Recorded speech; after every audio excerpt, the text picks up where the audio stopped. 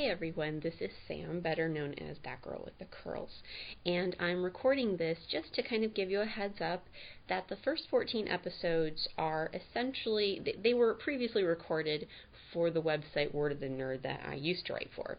And as I am no longer a writer for that website, I decided to take my podcast with me to my own website, The Maniacal Geek, and use this as my forum for interviewing people and whatnot and saying the things that I want to say, which, hopefully this introduction is getting that across. If not, I apologize. So you will hear this on every recording for the first 14. After that, they will be different recordings, just kind of, intros, basically, to whomever's on the podcast. So if you're hearing this for the umpteenth time, please skip ahead. If not, just enjoy the rest of the show, and I hope you keep listening and come back for more. All right? Thank you so much, and have fun with this episode.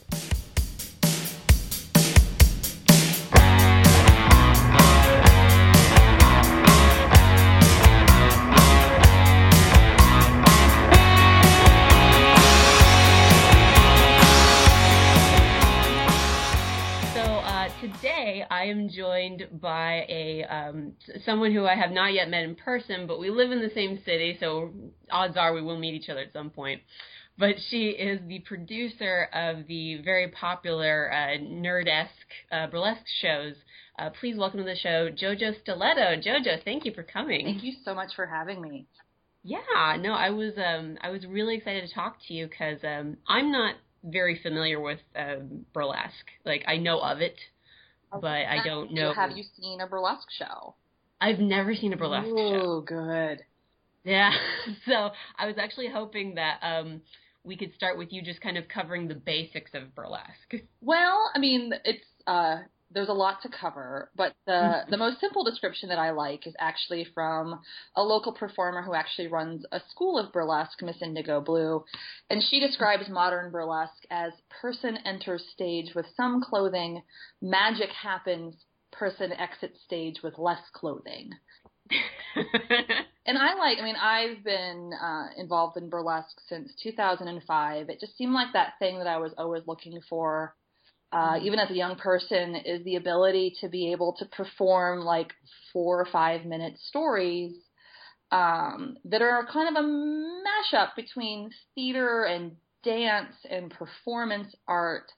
Sometimes you get to make a political statement. Sometimes you just get to be fucking fabulous. And so that's burlesque. And another performer has a pretty good description. Her name is Miss Astrid, and she describes burlesque as exposing oneself unapologetically to the world, which I kind of like. And a lot of people associate burlesque as what they sort of see in mainstream media, which is the film burlesque. Mm-hmm. Yeah. Which does have some burlesque in it, but far less than one would expect. You mean that a movie starring Cher and Christina Aguilera would not be true to the burlesque stage? I mean, they're both amazing. And also, I think, is Alan Cumming in it too? He is. It's either him or isn't Stanley Tucci in it as well? Stanley Tucci's in it. Like, this is a recipe for amazing, and yet it sort of gets everything wrong. Much like movies about doctors are always perfect. And lawyers. Yeah. So it all works that way. About singing and dancing, which is potentially one aspect of burlesque. But I like that burlesque can really be just about anything in the modern era. So that's burlesque. And is it so you said that it was something you'd been looking for, like what had you been doing prior to burlesque that made you go like, oh, okay, well, this is my thing now? I was involved in theater, as I was a theater nerd. Drama rat is what I called myself. There we go. In high school and in college, but I also was pretty dead set on having a real career, and I figured if you worked in the arts, you could not make any money. So I always kind of quietly dabbled in things like the Rocky Horror Picture Show. Of course, yes. And theater, and I always was a dancer of some sort. Like I did high school dance team, and I will point out that I was the only one on my high school dance team that thought it was totally cool that we did a Star Trek Next Generation dance. There we go. like full on like body jumpsuits, insignia. It was interesting. Mm-hmm.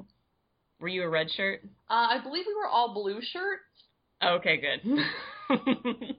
It's like we're all going on the away team through dance. Yeah, and I moved to Seattle, and Seattle has such a thriving art scene. It's kind of why I moved here. It was like New York or Seattle. Well, I'll choose, or I think it was New York, Seattle, or Portland, Oregon. Mm-hmm. And so I ended up here because I actually looked at the art section of the newspaper to see which had the longer art section. And Seattle won, and you know, the resurgence of modern burlesque sort of started in the like late 1990s and early 2000s, and Seattle really was part of that like original sort of like resurgence, which is sort of part of like the pinup culture and the rockabilly. Oh yeah. Yeah, and a lot of it also came out of just like punk culture too. And Miss Indigo Blue founded an academy here, and so Seattle has sort of become this sort of destination place for all types of burlesque. So you've got classic burlesque, which is more of what you would consider a traditional striptease, sort of in the style of Gypsy Rose Lee, Dita Von Teese. But we also have some really groundbreaking stuff here, and people who come from different artistic backgrounds. So it's this like melding of modern dance and ballet and clowning and like just everything sort of put into the art of burlesque. And yeah, it's like that's one of the things that I've always loved about Seattle and I mean Washington in general, is that there's this huge embracing of different types of, I mean, it's not even just nerd stuff, but geek stuff, geek nerd culture, pop culture, just kind of like this vibe of, yeah, we'll take it, whatever. Seattle is like the most magical place for me to be, period, because it's where like the best burlesque in the world happens, and it's the most nerdy city ever. Yeah. And it's pretty friendly to the gays, so it's kind of amazing all around. And it works in tandem with each other, because like you can always find a spot for yourself. Like I always felt that way about Seattle. I lived in Bellingham, Washington for a while too. And Bellingham was that kind of city as well, where it was just kind of like, if you're into these kinds of things, there's always an avenue for you. There's an outlet. It's a good city to obsess over things. You will definitely find your people. It's a good city for being artsy fartsy nerds too. Mm-hmm. And I think like, and you mentioned it earlier, the nerdy burlesque, or as the term has been coined, nerdlesque, has really thrived here. It's amazing. And it's happening in other cities all over the country. Like, I somehow accidentally, because of my nerd leanings and my burlesque background, became this expert on nerdy burlesque, which has been a lot of fun. I call myself the professor of nerdlesque. Yes, I'm looking at your website currently, and I should have mentioned that at the beginning, but yeah, the professor of nerdlesque, and I almost had to train myself to say the word nerdlesque the way it is, because I almost wanted to say nerdlesque. That's fine. You can say whatever you want. Nerdlesque, geeklesque. Yeah, that was kind of this weird combination of nerd culture and burlesque, and it made a magic baby called Nerdlesque. Yes, and so what led you to I guess found this? I mean, you mentioned that you are a very geeky person yourself, and I imagine it's just like a combination of that love and another love just meshed together into one thing. But what led to Nerdlesque? Well, I have a very obsessive personality. And burlesque in general is about sort of celebrating the things you love, whether that be your body or brains or a fancy feather boa, or like rockabilly culture or whatever. And I've been completely obsessed with things like the X-Files and Joss Whedon and reading. And my second burlesque routine ever that I created in 2005 was about math. I was a nerdy mathematician. I set it to the music of Kraftwerk, which I was also completely obsessed with and had just discovered because I was a sheltered youth. And And I wouldn't say that I founded anything. I would say that I just sort of discovered what other people were doing and started to celebrate it. Because pop culture has always been deeply ingrained in burlesque. So I'm going to kind of history nerd out for a second. Go for it. I'm a history major, so there you go. Like American burlesque especially was founded, or was sort of cited as being founded, by a woman named Lydia Thompson and her British Blondes, who came to the United States in, like, I believe 1860s, and I may be wrong. And they did something which was called burlesque. They were more like risque plays, and it was women, often dressed as men or in revealing costumes, which were things like tights and a long skirt. Ooh. And did they show some ankle? Yeah, they showed a little ankle. And they were doing things that were like parodies of modern day popular culture, which would have been like the play about Robinson Crusoe, or other things like operas of the day. And so by being women who were not dressed like they were supposed to be dressed, and were actually saying things about what was happening currently politically and otherwise, it was extremely scandalous and popular. So that's kind of where burlesque started. And it all was about taking like existing plays or other works of art and mocking it and making parody of it. And so burlesque is sort of coming back to that, I feel, in a lot of ways, where we're taking things from our current popular culture, which might be Doctor Who or Joss Whedon or Star Trek, and sort of using that to say something about ourselves, to say something about other people, to say things about what we love. Well, and especially since we've kind of been calling it the age of the geek. Oh, yeah. And everything. And so for burlesque to be able to take those elements as well, because it's not only the age of the geek, it's these, it's like the nostalgia that has just been invading us, and all this stuff is just so prevalent for it to take that and then to, kind of condense it into this ball of like, okay, now we're going to make a statement. Yeah. About what's actually going on around here, or just kind of, have fun with it at the same time. Yeah, I was telling someone sort of like, I'm obsessed with, or I'm intrigued by what happens when we take the things that we love in popular culture and create new art out of it. So fan fiction or filking, and I feel like Nerdlesque is a part of that. It's about how do I translate my love of this thing or my understanding of this character or this story arc, and show that to an audience in a new and interesting way. And I find it interesting that we're having this whole conversation, but I haven't really talked about, like, burlesque is kind of about being a little bit naked and sexy. Yeah. It's about being naked and sexy. And for nerds to actually be able to do that, the nerd was supposed to be the sexually awkward or the outcast, and now we get to kind of say, like, brains are sexy, telling stories is sexy, reading is sexy, math is sexy, comic books are sexy, video games are sexy. It's all sexy. It's all sexy fun. And just even in that same vein, so I imagine that there are male performers in burlesque, obviously, yeah, right? It's a very,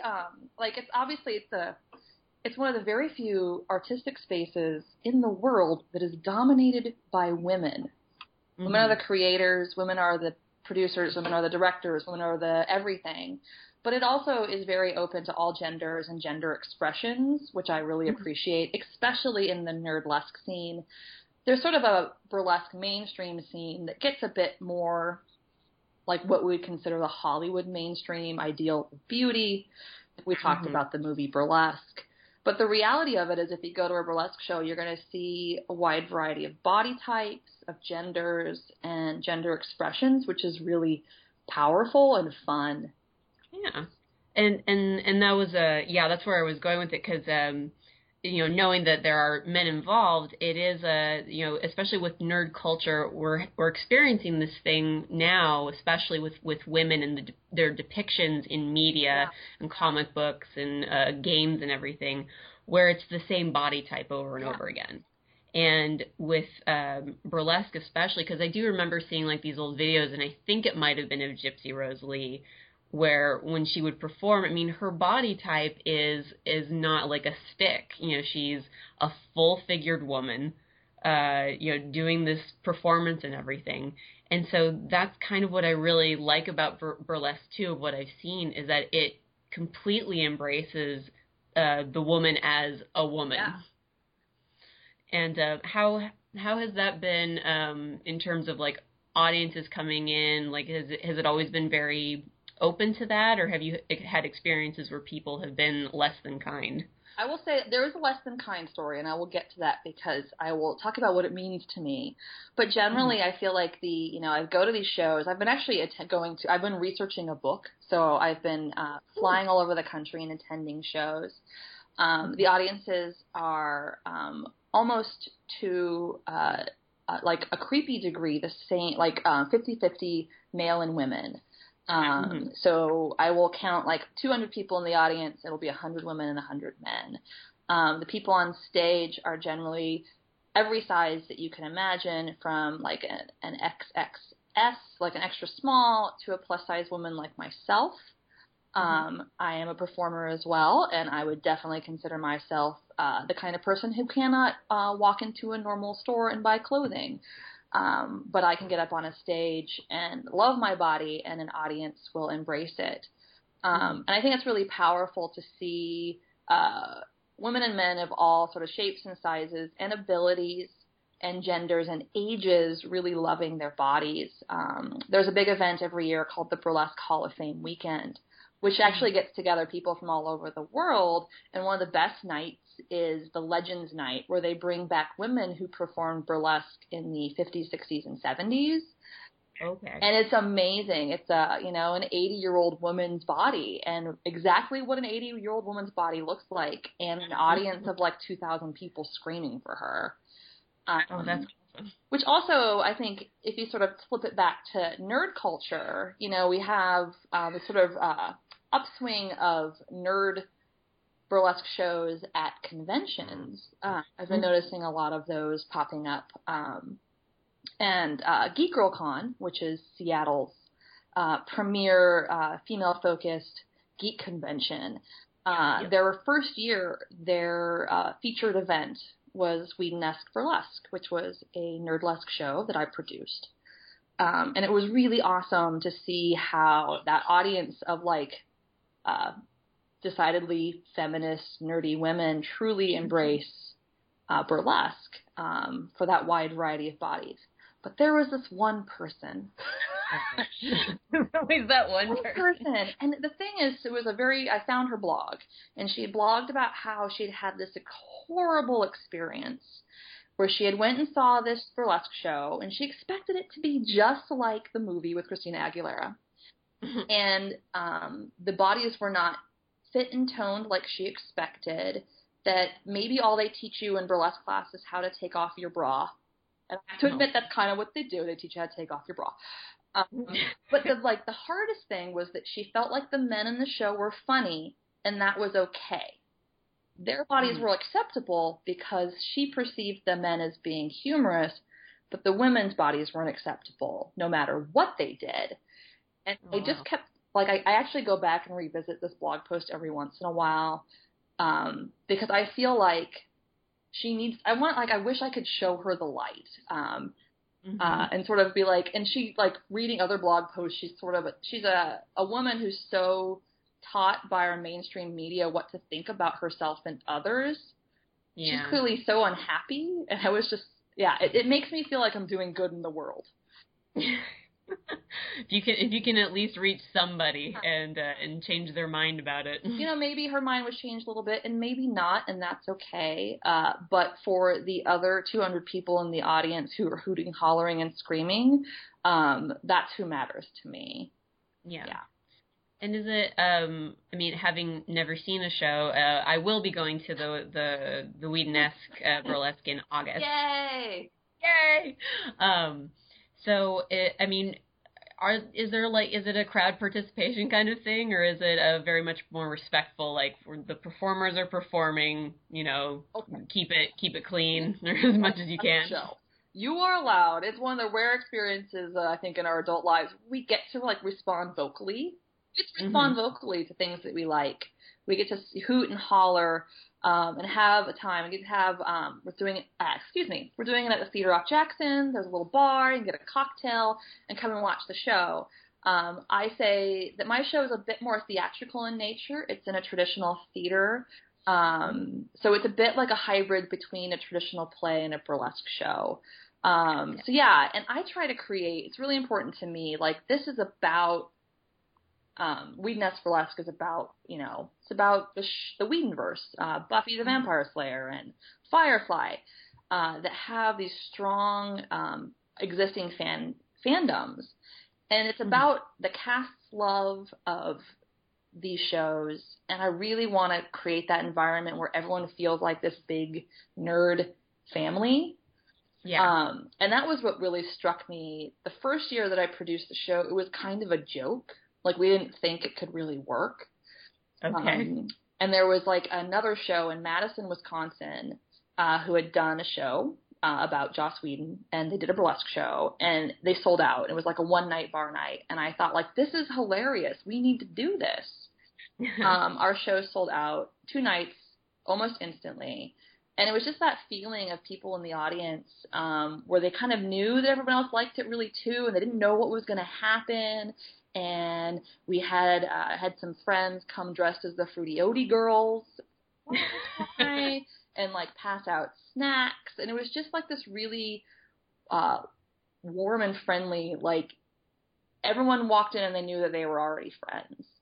And that feeling was really magical. Excuse me. There you go. And so I think it's just, like, starting to now every year I try to build on that and really create this atmosphere that sort of delivers on the anticipation of what the fans expect, that family too. And so you mentioned, like, there's a combination of burlesque and theater. So do you try to craft a story with, something like the Whedonverse? I mean, there's a lot of stuff to cover. So is it more story based, or is it like little vignettes? Like, how do you produce one of these shows then? Well, I'm in the middle of it right now. I don't want to reveal too much about this show, but I'll talk about other shows because I like it to be no spoilers, right? Okay. No spoilers. But generally a burlesque act is like 4 or 5 minutes, and it's created by a solo artist.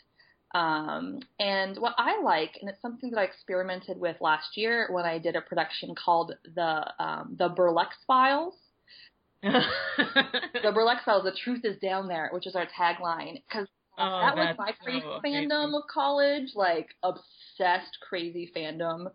I have Barbie dolls, I have action figures, I made a diorama. And I never thought something like this could happen, that I could do a theatrical burlesque show based on the X-Files 20 years after it premiered. There you go. But we did. Living the dream. What was that? Living the dream. I know, I totally am living the dream. I also met William B. Davis last year, but that's another story. So I wanted to create the sense of, like, why did I love that show? And burlesque really lent itself nicely to do this sort of, like, myth arc, if you're a fan of the X-Files, and then also do sort of like Monster of the Week style acts. Okay. And so we crafted this very simple tale about what would happen if Mulder and Scully investigated paranormal activity in a burlesque theater.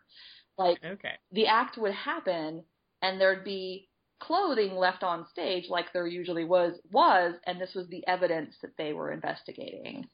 Like, the first act was a cold open, and the burlesque performer was, like, abducted from stage, and then Mulder and Scully come into the theater, and with flashlights, because it's very important, and then find her clothing on stage, and then the rest of the show is them trying to figure out what's happening, and at the very end, of course, they get to make out. Of course. That's what everyone wants to see. Of course. And we had, like, the cigarette smoking man did a burlesque routine, and it was really, really hot. Oh my. Like, total dreamboaty, because villains are kind of sexy. It's true. So yeah, like, I think there are some shows out there that are just straight up like, there was a Doctor Who burlesque show in Seattle, which was just straight up like characters and concepts. There was like a TARDIS act. I've seen an amazing Dalek act. And then there's other shows, like this weekend I went and saw an Archer-themed burlesque show. Oh, sweet. Which was hilarious, and it was scripted, and like the performers like had spot-on performances as the characters in their scenes, and then they would do like a little 4 or 5 minute act, burlesque act as the character. It was a lot of fun. It was totally within the world of Archer, but also sort of made some commentary, like Archer stripped to the song Blurred Lines. Very appropriate. Yep. And I thought that the audience was going to tear the theater down for Pam. Really? Yeah, like, awesome. loved her so much, especially when she left holding like a milk jug and had a sandwich between her ample bosom. Lost it. Like, just started stomping, hooting, and hollering. So. Well, and that's the thing, too, like, I mean, just to get into Archer very, very briefly, I mean, Pam is one of those characters, like, she owns it. She totally owns it, which in burlesque is all about confidence and owning it. And, like, the second she walked out on stage and said a few lines, like, that was it. The audience was in her lap. Yeah. And it was a lot of fun. So, and I've actually, there's a theater in Chicago called Gorilla Tango Burlesque. And all this theater does every weekend, 3 nights, 2 shows a night, or 3 shows a night sometime, is this themed scripted pop culture reference burlesque. And I actually took a trip out there and saw they do like 2 Star Trek shows. They do Star Wars, Doctor Who, Mighty Morphin Power Rangers. Really? Yes. Oh my God. I mean, so with you have Whedon-esque, what other like nerdy I guess fandoms, not nerdy, but just fandoms in general, have you either explored or wanted to explore? Because we covered X-Files, and you've seen Archer and Doctor Who and whatnot. I would just say, though, that everything I know about Doctor Who I learned from burlesque. That is true. Oh, really? I've never watched Doctor Who. Okay. I just know stuff from burlesque, so that's it. Do they give you like a primer? No, I literally only know things about Doctor Who from seeing a burlesque show and being like, I think there's a Dalek, and I think there's a TARDIS, and I think the doctors are kind of androgynous and hot, and they have these companions, and they're not like companions in Firefly, or maybe they are? I don't know. Yeah, it depends. I think it's all context, right? It's all burlesque. I think you pretty much nailed it, though. So you're ready to start watching episodes and being like, yep, called it. I don't have time for more obsession. Everyone has time for more obsession. Well, I think we talked about this a little bit over email. It's like, my new thing is like, I'm in my mid-30s and I just started reading comics. Okay, yeah. That's been kind of my new thing, and I think things like Geek Girl Con for that. And I love Rat Queens. Oh my God, I know. I know you've talked a lot about that, but it is everybody I know. Because I used to play roller derby, and I'm in this world of art, like crazy theater people and burlesque performers and strippers. And Rat Queens feels like the people I hang out with every day. It's it's an amazing comic. I do the reviews for the comic for Word of the Nerd. And I've also talked to Curtis Weeb and Rock Upchurch, who are the creative team behind them. Amazing people, and I appreciate them, and I appreciate their embracing of like fan culture. Oh my God, yeah. Yeah, they and to tie it back to Nerdlust, they instigated and attended a Rat Queens inspired burlesque show in New York. Oh, cool. Yeah, I'd heard something about that. Were you involved in that, or was that? And if I could have dropped everything and flown to New York, I would have. I actually interviewed the producer about it, And it started with, like, there's a performer named BB Hart, whose cosplay, I believe, might have actually been featured in an issue of Rat Queen's, her Hannah cosplay. Oh, yeah. Which is amazing. Like, I went online one day and I was like, Rat Queen's cosplay, and that was the first picture that popped up, and I'm like, oh my god, I know her. And then another burlesque producer named Anya Keister, who has a troupe in New York called D20 Burlesque. Okay. And, like, she was involved in cosplaying and, like, some testing of I think a Rat Queen's inspired game. And they actually, I believe, sort of contacted the performers and started the ball rolling to have this burlesque show happen, which I think is amazing that creators are actually sort of embracing burlesque, which is something that had for a very long time been very shunned, especially by the people who created the art. I think it's always been thought of as something kind of like icky and dirty. And I like that perception is changing. And I also like the perception is changing because I grew up in the 90s when even writing fan fiction felt like a copyright infringement. Yeah. That these, you know, burlesque and cosplay and making scarves is all being treated as this amazing transformative art by the creators themselves.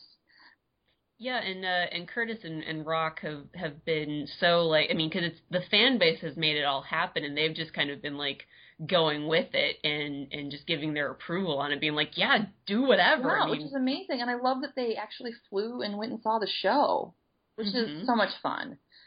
And is that something that you would want to do as well, like a Rat Queens oriented? Well, it's already been done so well. Yeah, well, it's true. I think, like, upcoming projects, I might do, and it's been done many times before, but more of like a fan fiction or slash fiction inspired show where we literally are taking characters from different universes and mashing them together, which would be a lot of fun. And I've produced a show in the past it was actually called Bechdel Test Burlesque. Oh, really? Yeah, it was like the strong female character show, and we thought that name would really speak to geeky women. Like, if you know what the Bechdel test is, the show is for you. And it was a featured event for Geek Girl Con last year, and so we had, like, Princess Leia and Agent Scully and a lot of other acts that sort of talked about specific strong female characters like Buffy the Vampire Slayer, and then some that were about, like, what it's like to be bullied. And I would love to have a Rat Queens act in that show next year. Oh, yeah. I mean, it's just one of those... I've been so I'm kind of like the comic peddler amongst my group of friends and everything. I'm not peddler. There we go! They're like, no, you have to read this. No, I do that too. I totally do that too. Like, this has been the one that I've been lending out to everybody. I've been doing that with Saga too. Oh my god, I love Saga. It's another one that I do the reviews for and everything, and it's just like every end of that book like just hits you in your heart. Yeah. Brian K. Vaughan is just punching you, and then Fiona Staples is like, here, have some more. Well, and I didn't really get comics, I admit, until a friend of mine started a comic book delivery service. He was a comic book delivery boy, and it was amazing. And he actually sponsored one of my shows, and then he started a book club, a comic book club. And, like, it was basically my entire cast ended up joining his comic book club. And I, of course, was like, okay, I'll do this now. Yeah. And I think the first one that I read that made it all click was, Criminal Last of the Innocent. Okay, I actually haven't heard of that one, but okay. It was very, like, film noir, and the introduction was written by, like, Patton Oswalt. Oh, wow. And it had a lot of references to Archie comics, and it was just the first time that I understood, like, how the art of comic could be the only place that this particular story could be told. And then from then on, like, it was just like anyone would recommend. I was like, Runaways? Okay, I'll read that. Now there's an X-Files comic, which, of course. Yes. Here I am, like, older nerd who's sort of been living in the shadows my whole life. It's suddenly like, oh, comics. Okay, I want to try to do that. And I had to like Google how to start a subscription file. And you know how you start a subscription file? You just walk into a store and say, hey, can I subscribe to some comics? Thanks. Can I get a box? Like, I thought it was really complicated. You're like, okay, what kind of password do I need? Do I have to give my, like, blood type, social security number? What do you want? Like, well, it's also like that. Like, I didn't know how to, like, there was no entry points for me. There's a great book by, Rob Sakowitz about Comic-Con and the Business of Pop Culture. It's a great book, and it talked a lot about like what we can learn about the history and business of comics as an industry. This is my nerdy thing, right? I read books like about business and Comic-Con. there you go. And that was like a great book to sort of put it in perspective for me too, about how hard it has been in the past to find these entry points. But now there's comics like Saga and Rat Queens where they're just starting. They don't have these like 700-year-long mythologies. Yeah. You're not going like Batman, like 75 years worth of stuff to nitpick through. And well, it's also been a strong culture. I mean, to sort of get back to the whole like geeky feminist stuff, it's been a culture really dominated by men, of course. Yeah. And it's one thing that I like about what Nerdy Burlesque does is it allows women to make comment on that culture in a way that's really unique. So you can make comments on, and this is actually not comics, it's similar, it's video game characters and their costuming. So you would expect a burlesque costume to be very similar to this, like, you know, gravity-defying, makes no sense. And there's this great performer named Iva Handful, who's one of the best performers in the universe.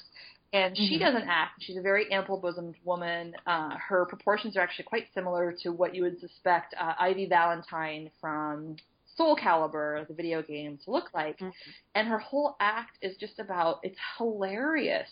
It's about how that costume actually stays on and how it doesn't stay on and how ridiculous it is for her to do some of these moves in that costume. So it sort of manages to be like hilarious, sexy, and a total commentary. Yeah. Well, and especially with comic books and video games, again, with the feminist slant to them, that it's like they're just starting to wake up and see that women are an audience for them. Yeah. Especially like with comics, like you have Rat Queens, you have Saga, which has a much a higher rated female cast within the book, if not, you know, who are reading it. And then even, you know, female teams in the big two of Marvel, like, you know, forming Birds of Prey, or you have just the X-Men book that is entirely the women of X-Men. So there's like this huge, and the female Thor now, like this kind of thing where they're like, no, guess what, guys? Women have been here the whole time. You just haven't been paying attention as much. It's interesting, the commentary on that. Like, I love that Joss Whedon tweeted a picture of Katie Stackoff, a.k.a. Starbuck from Battlestar Galactica, and was like, Lady Thor? Yes, please. Yeah, exactly. And then other people are saying, like, hey, that's great that Thor gets to be a lady, but you know what's really awesome? Just creating new characters that are women. Like, you don't have to just keep, you know, putting us into a female version of a male costume. And I see both sides of it. Yeah. I definitely do too. Yeah, especially I like I've seen some great lady versions of traditionally male characters in burlesque, and I think it's really fun. Last year or 2 years ago in Weednesque, we had a lady. It was Lady Thor. Oh my gosh. Oh, you did? Oh my gosh, it was Lady Thor, and she really loved her hammer and was really dirty. And I think that gender bending too is an awesome way too to make commentary as well. I mean, especially if you look at comic books in general. I mean, there was the whole stuff with Frederick Wortham and how he thought that, you know, Batman and Robin living together, you know, was a problem, and how they should have had girlfriends and everything. Well, let's then put those two characters on a burlesque stage and see what happens. There we go. That's what you do. There was a great an act I saw. There was a Nerdlesque festival this year, which was amazing. It was in New York. I went to it, and performers, I think from Toronto, did a gender bending Gambit, and I can't think of. I'm not a fan of some comics. Gambit, and it's a pairing from X-Men. Was it Rogue? Yes, thank you. Okay, Oh Gambit Rogue. Please don't tell anyone I said that. Yeah, I'll edit this out. Okay. It was gender bent. The roles were reversed, and it was one of the funniest, sexiest things I think I've ever seen. I want to see that act over and over again. I don't even really know who those characters are, and I thought it was hilarious. They did it to the song MC Hammer, You Can't Touch This. It was really well done, and it said a lot about like gender and gender roles. I also love I love seeing the like playing of different genders, but not like I think we're talking a lot about women playing men and kind of sexifying them. The idea of like someone playing like I said, a Doctor Who character played by an androgynous woman, and sort of talking about what the difference between masculinity and femininity and everything in between. Because like hot dyke lesbian dressed up like Doctor Who is amazing. Yeah. So it's so good. Well, that in embracing, I think, of all types, everybody it's an inclusive genre of fandom, burlesque, from what you're describing.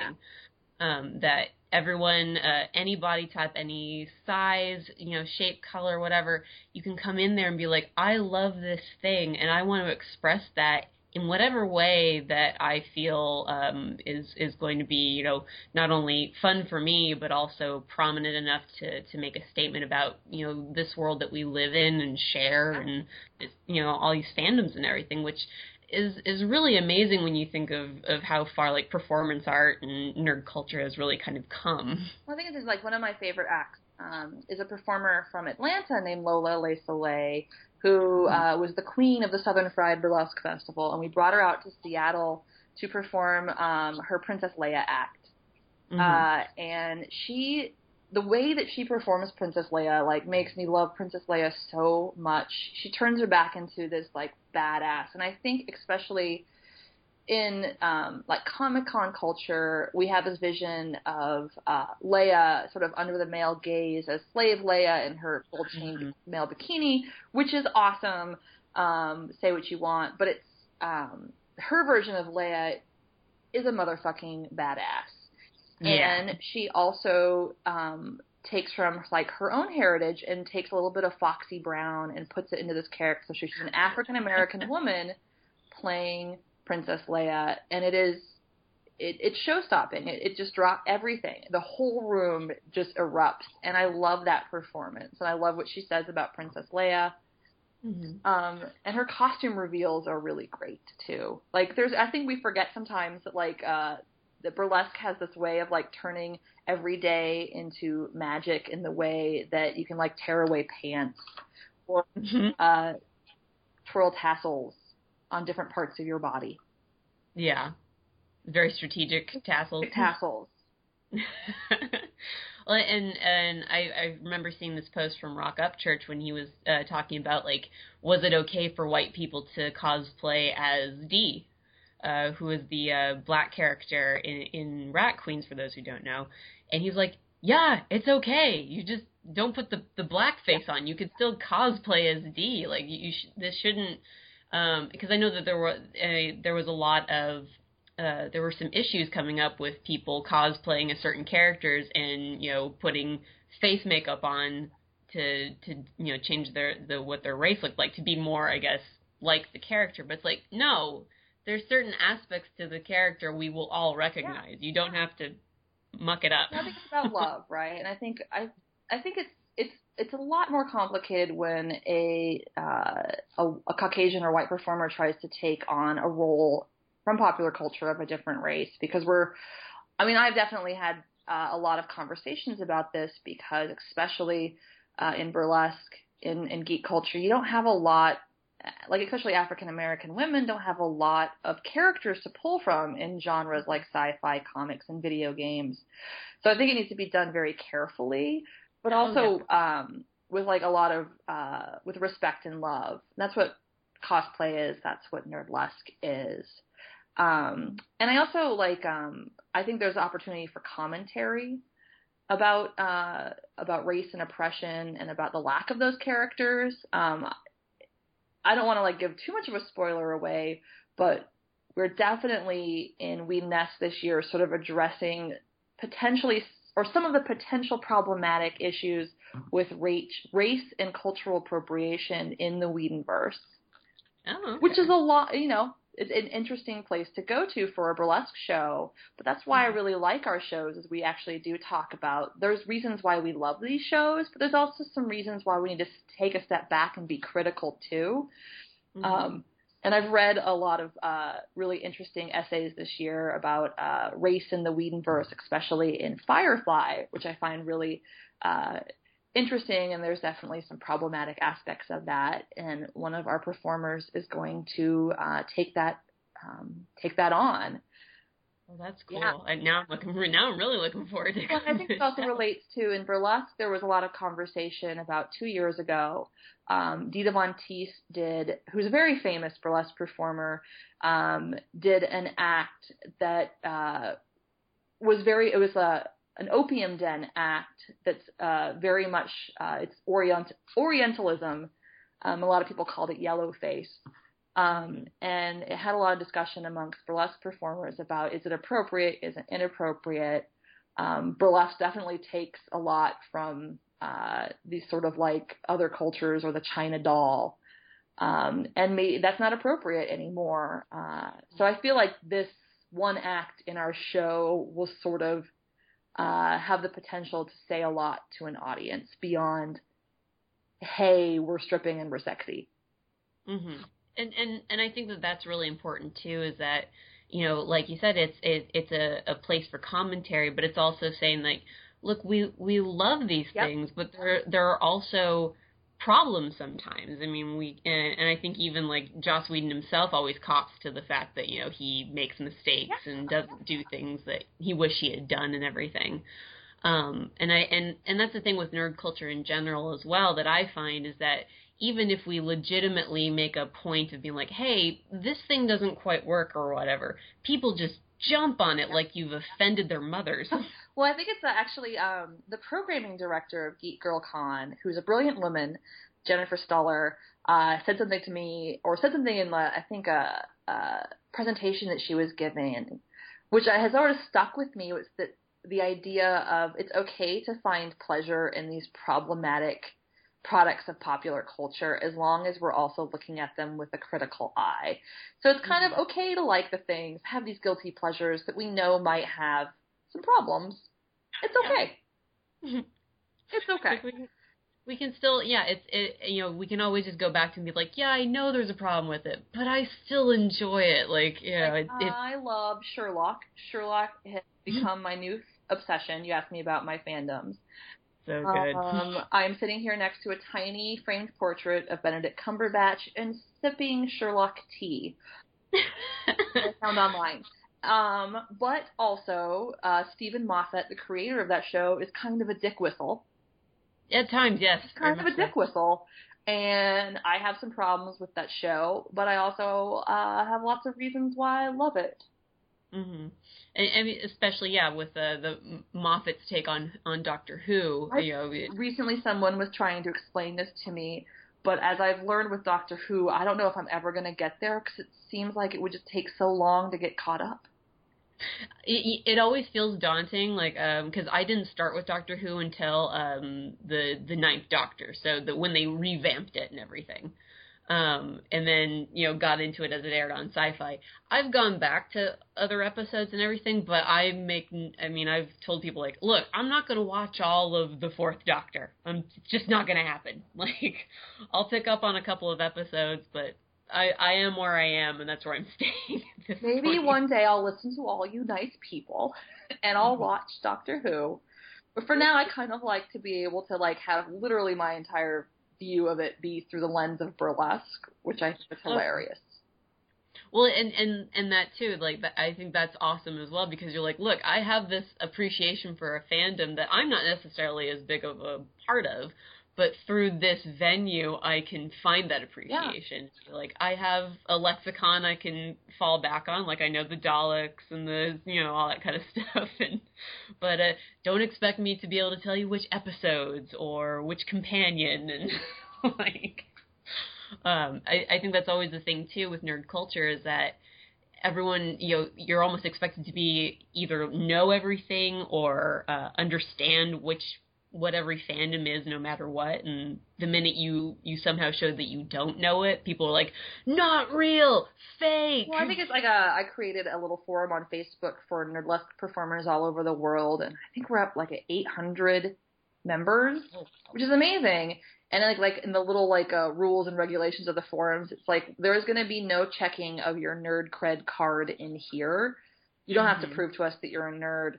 And I kind of like that. I think that whole Will Wheaton speech about like what is a nerd? A nerd is just loving something. That's what a nerd is.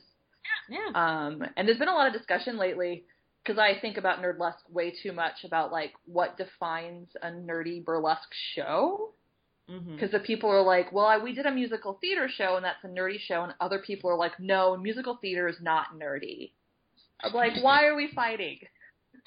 I would think that musicals are themselves their own genre of nerddom. Yeah. Like, I know people who are really into musicals who just love them for what they are. Like, that's a fandom. Like, everything can be a fandom if you're just into it. Yeah, I mean, burlesque shows used to be just kind of like, come see a bunch of different acts inspired by a lot of different things. And now we can actually pull audiences together that are like, yeah, I can sell 200 tickets to a show that's entirely about musical theater, in which people are also taking off their clothes. I mean, why not? Why not? Like I said, this last weekend there was an Archer burlesque show in Seattle. The same weekend there was a Neil Gaiman inspired burlesque show. I went to both. How awesome is my life? I want your life now. It was pretty cool. What was the Neil Gaiman show like? It was very beautiful. And I don't know that fandom as well. There was a great act, I believe, about War, one of the four horsemen of the apocalypse, from, I think, Good Omens. Okay, yeah. There was a Sandman act, which was just absolutely, like, perfect and beautiful. And there was a bunch of other pretty stuff.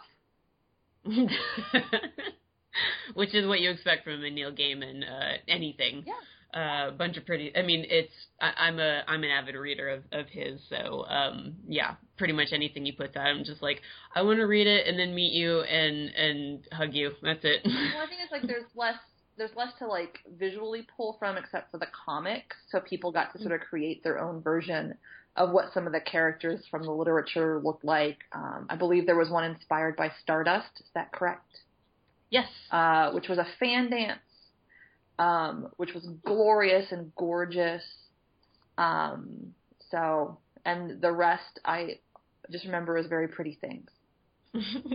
So, yeah, I mean, you talked about this book that you're writing, which on your website says it's called Nerdlesque, the New Burlesque. Yeah. So what has that been like doing the research for this book? It's been amazing.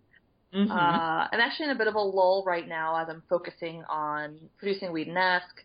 But for the last 2 or 3 years, I've been able to interview I think like 60 people about their lives, about being nerdy men and women, about how they're translating it to the stage. I've gone like Chicago, New York, Vancouver, Las Vegas, Los Angeles, Madison, Wisconsin, to talk to people, to see shows, to see what performing fandom looks like.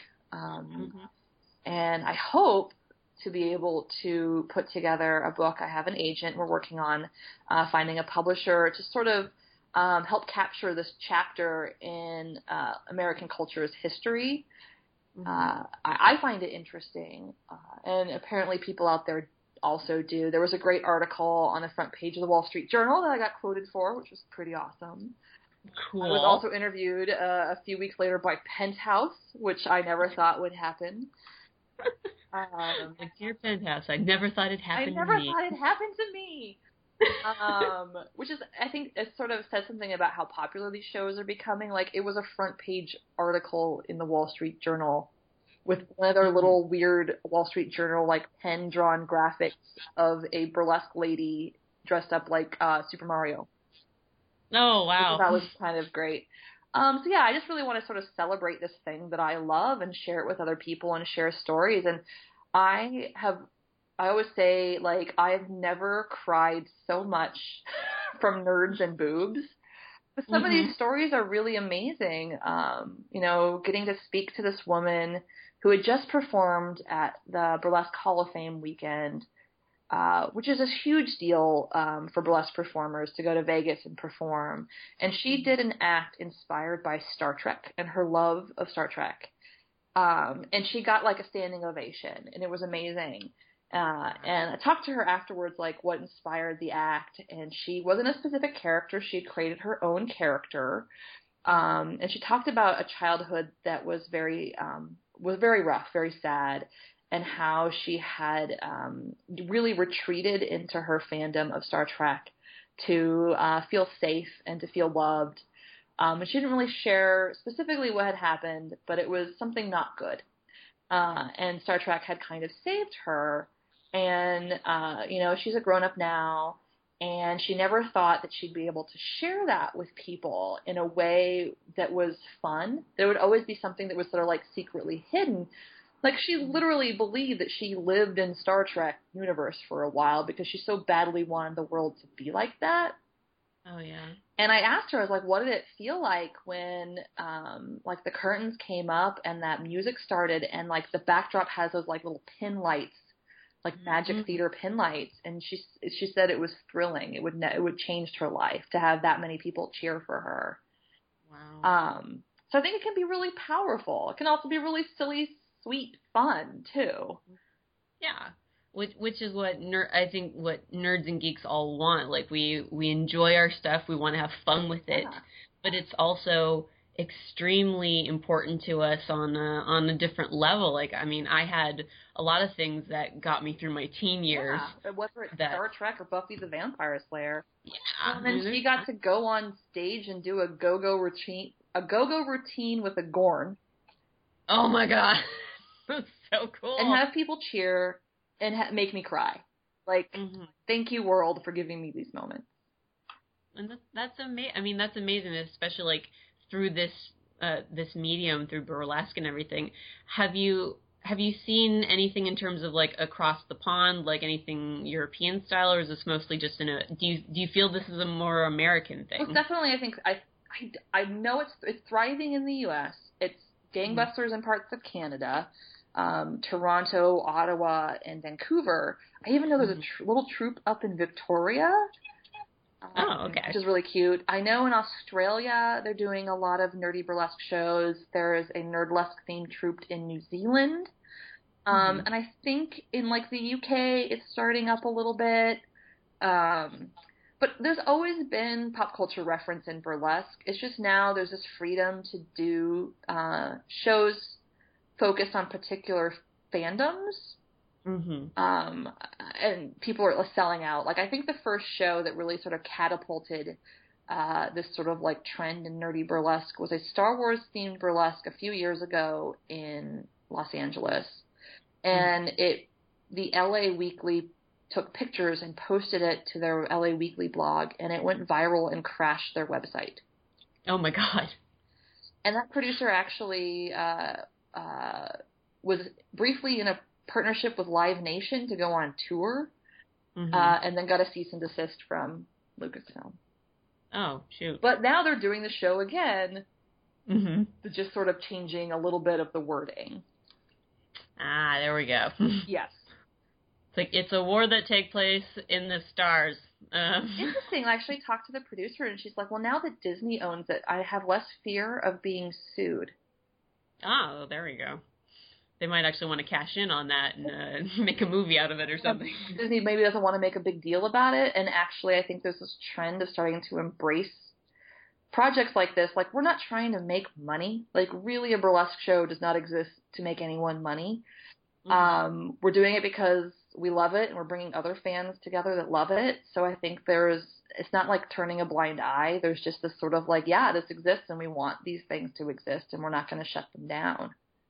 Well, and if anything, I mean, like the Rat Queens one, it's embracing the fandom and also like getting it out there for more people too, and just being like, look, there's this thing, like, go and watch it, and then guess what? There's a comic that it's based on. You can go and read that, and I would almost think that burlesque can enhance the profile of something just as much. Yeah, I think it's also as people start to understand. Like I always said, for the first year of the Whedon-esque show, like, this is not a Buffy takes off her pants show. We're actually going to try to say something about these characters, and sometimes it might be that maybe Buffy will not get punished for her sexuality, that she might actually enjoy it. Go figure. And that might be actually, maybe that's fun. Like, maybe she doesn't have to feel terrible all the time. Is that are those kind of the things that you do worry about with putting on burlesque shows, that people won't either understand it or maybe they see it more as a novelty? I think so, yeah. Like, I think there's this Hollywood perception of what burlesque is. In Seattle, we have a different view on things. Like, it's a pretty, like, the culture really embraces burlesque, but in other cities, they don't really understand it. They think of it as, as dirty stripping or porn, and it really isn't that. It's also, it's meant for adults. It's not meant for children. It is an art form that's about exposing a body, which a lot of people don't agree with, but I do. Yeah. Yeah. I was just curious, like, because with you have the fandoms that obviously want to go and see the thing that they love. It's I'm always curious as to what the worries are with some things like that. Like, if you're afraid that people will just be like, well, it's a flash in the pan kind of thing, or whatever. Maybe it is a flash in the pan. I mean, it's pretty trendy right now. I don't know how long it's going to last. But also, I think that and maybe this is a better way to sort of frame this, is I do have a worry, especially when geek culture and the Comic-Con culture is still so dominated by the male perspective, that this will be seen as something akin to booth babes. And actually, to talk about that, I often I lecture and do presentations about nerdy burlesque, and I went to the National Women's Studies Conference and talked about this. But like some cons bring it in very much to be this sort of like this male gaze TNA show, which I think goes against sort of the true intent of the actual movement or the actual people doing burlesque. And I know there was a burlesque show for Emerald City Comic Con, and originally Emerald City didn't want any men in the show. And it was very clearly marketed to a male audience, and the performers and producers fought back a little bit. And they put Bolt Action, who is a male performer, in the show. And I think it's like once you actually see it, you start to get that it's not driven by the male gaze, and it's not for a male audience or a heterosexual male audience. That was a show actually where Will Wheaton came, and Will Wheaton saw the burlesque routine inspired by Will Wheaton. Which was amazing, by the way. And it ends with a Will Wheaton merkin. It was totally one of the best things I've ever seen in my life was Will Wheaton watching Will Wheaton do burlesque. Actually, and I'm going to tell two stories. That act is actually about a young, awkward Will Wheaton realizing through the power of his magical beard that he is awesome. Yeah, the power of beard. And it's to the song I'm the One That's Cool, by Felicia Day. And it's just like celebration, and it ends with this beautiful Isis wings, which is like a burlesque cape, that are covered in dicks, because he has a cape of dicks. And he died. He loved every second of that. So that was about that performer's absolute love of Will Wheaton, but also talking about a young, awkward nerd realizing when they grew up that they actually were cool. But back to the original story was he loved that act. And then that act was followed by another performer who did Aquaman, who was a male performer. The audience gave him a standing ovation, and Wil Wheaton tweeted about how, yes, that Wil Wheaton act was awesome, but Bolt Action stole the show. Oh, nice. So, yeah, I fear that this perception that will end up putting nerdy burlesque into the category of booth babes. But when you actually see it, you realize that that is not the case. And then the performers themselves, when they actually sort of fight back to the Comic-Con culture and say, like, no, we want to represent everybody. And that will make a better show. Just trust us. Yeah. And sexuality is always a really touchy subject, especially with nerd culture. I mean, it's not even just body image, but it's just women owning their sexuality and being like, no, look, I like to show off my body. It has nothing to do with me wanting your attention. I don't need your attention. I just like how I look. And then people misinterpreting that.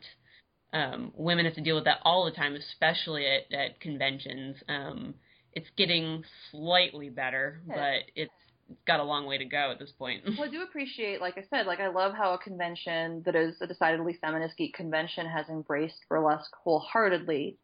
Burlesque has been a part of Geek Girl Con since the day that it started. But I also understand there are some issues and some problematic issues with in burlesque. Like, it's like every other art form. There are problems. There is misogyny. Yes, maybe that is complicated to say that this one rare art form that is dominated by women, to be able to speak, to be able to share our stories, also has to involve stripping. Like, there's there's layers there, there's parts of this discussion, but to just completely dismiss a woman who wants to express herself sexually, or a man, or anything in between, is inherently, like, wrong and bad. I do not abide. Well, and you mentioned before that you were involved with roller derby, so you were involved with the Rat City roller derby, right? Yes. Oh my God, we have to tell the creators of Rat Queens to hook up with the Rat City Roller Girls to do a cross promotion. For a while there, when Rat Queens was just starting, I kept writing Rat Girls in there because that's what I would always go to. It's like, oh, the Rat Girls. No, it's the wrong thing. I'm not writing about that. But no, I love roller derby so much. Yeah, I love this culture that's like this built up out of nothing. This like grassroots punk rock crazy culture. I played 2005 to 2007, so I'm considered a founding member of the Rat City Roller Girls. Awesome. It's lost a little bit of that edge. It's changing and it's evolving, much like comic culture, or Comic-Con culture and geek culture is evolving. But that's when I read Rat Queens. I was like, these are all my friends when we used to, like, hang out and skate and drink, cause problems and solve problems and think that we were the best things ever, but maybe sometimes we were the cause of the problem. Yeah. And this, like, freedom of sexuality and just all of it. It just feels like my people. Mm-hmm. Yeah, no, and because the derby culture and the burlesque culture kind of just, it strikes that same chord for me, because when I saw that my first derby rally up in Bellingham, actually, I saw the Roller Betties. Yeah. And I sat there for a second. I was with a couple of coworkers of mine, and I was just thinking, like, am I supposed to be happy about this because it's a bunch of women kicking ass, or should I be offended because there's a lot of guys screaming and hooting and hollering at a lot of women? And I went on the side of, it's a bunch of women who are really kick-ass, and just enjoyed myself, and I was like, okay, I'm on board with this. It can be both. Like, it can be, there's some problematic parts of it, and maybe there are some awesome parts of it. Oh, yeah. And I feel like Derby has tried very hard to not just be about chicks in lipstick with fishnets. Yeah. Like, very early on, Rat City was offered, like, a Playboy spread in, like Germany, like a German Playboy spread. And instead, we did a photo spread for ESPN magazine.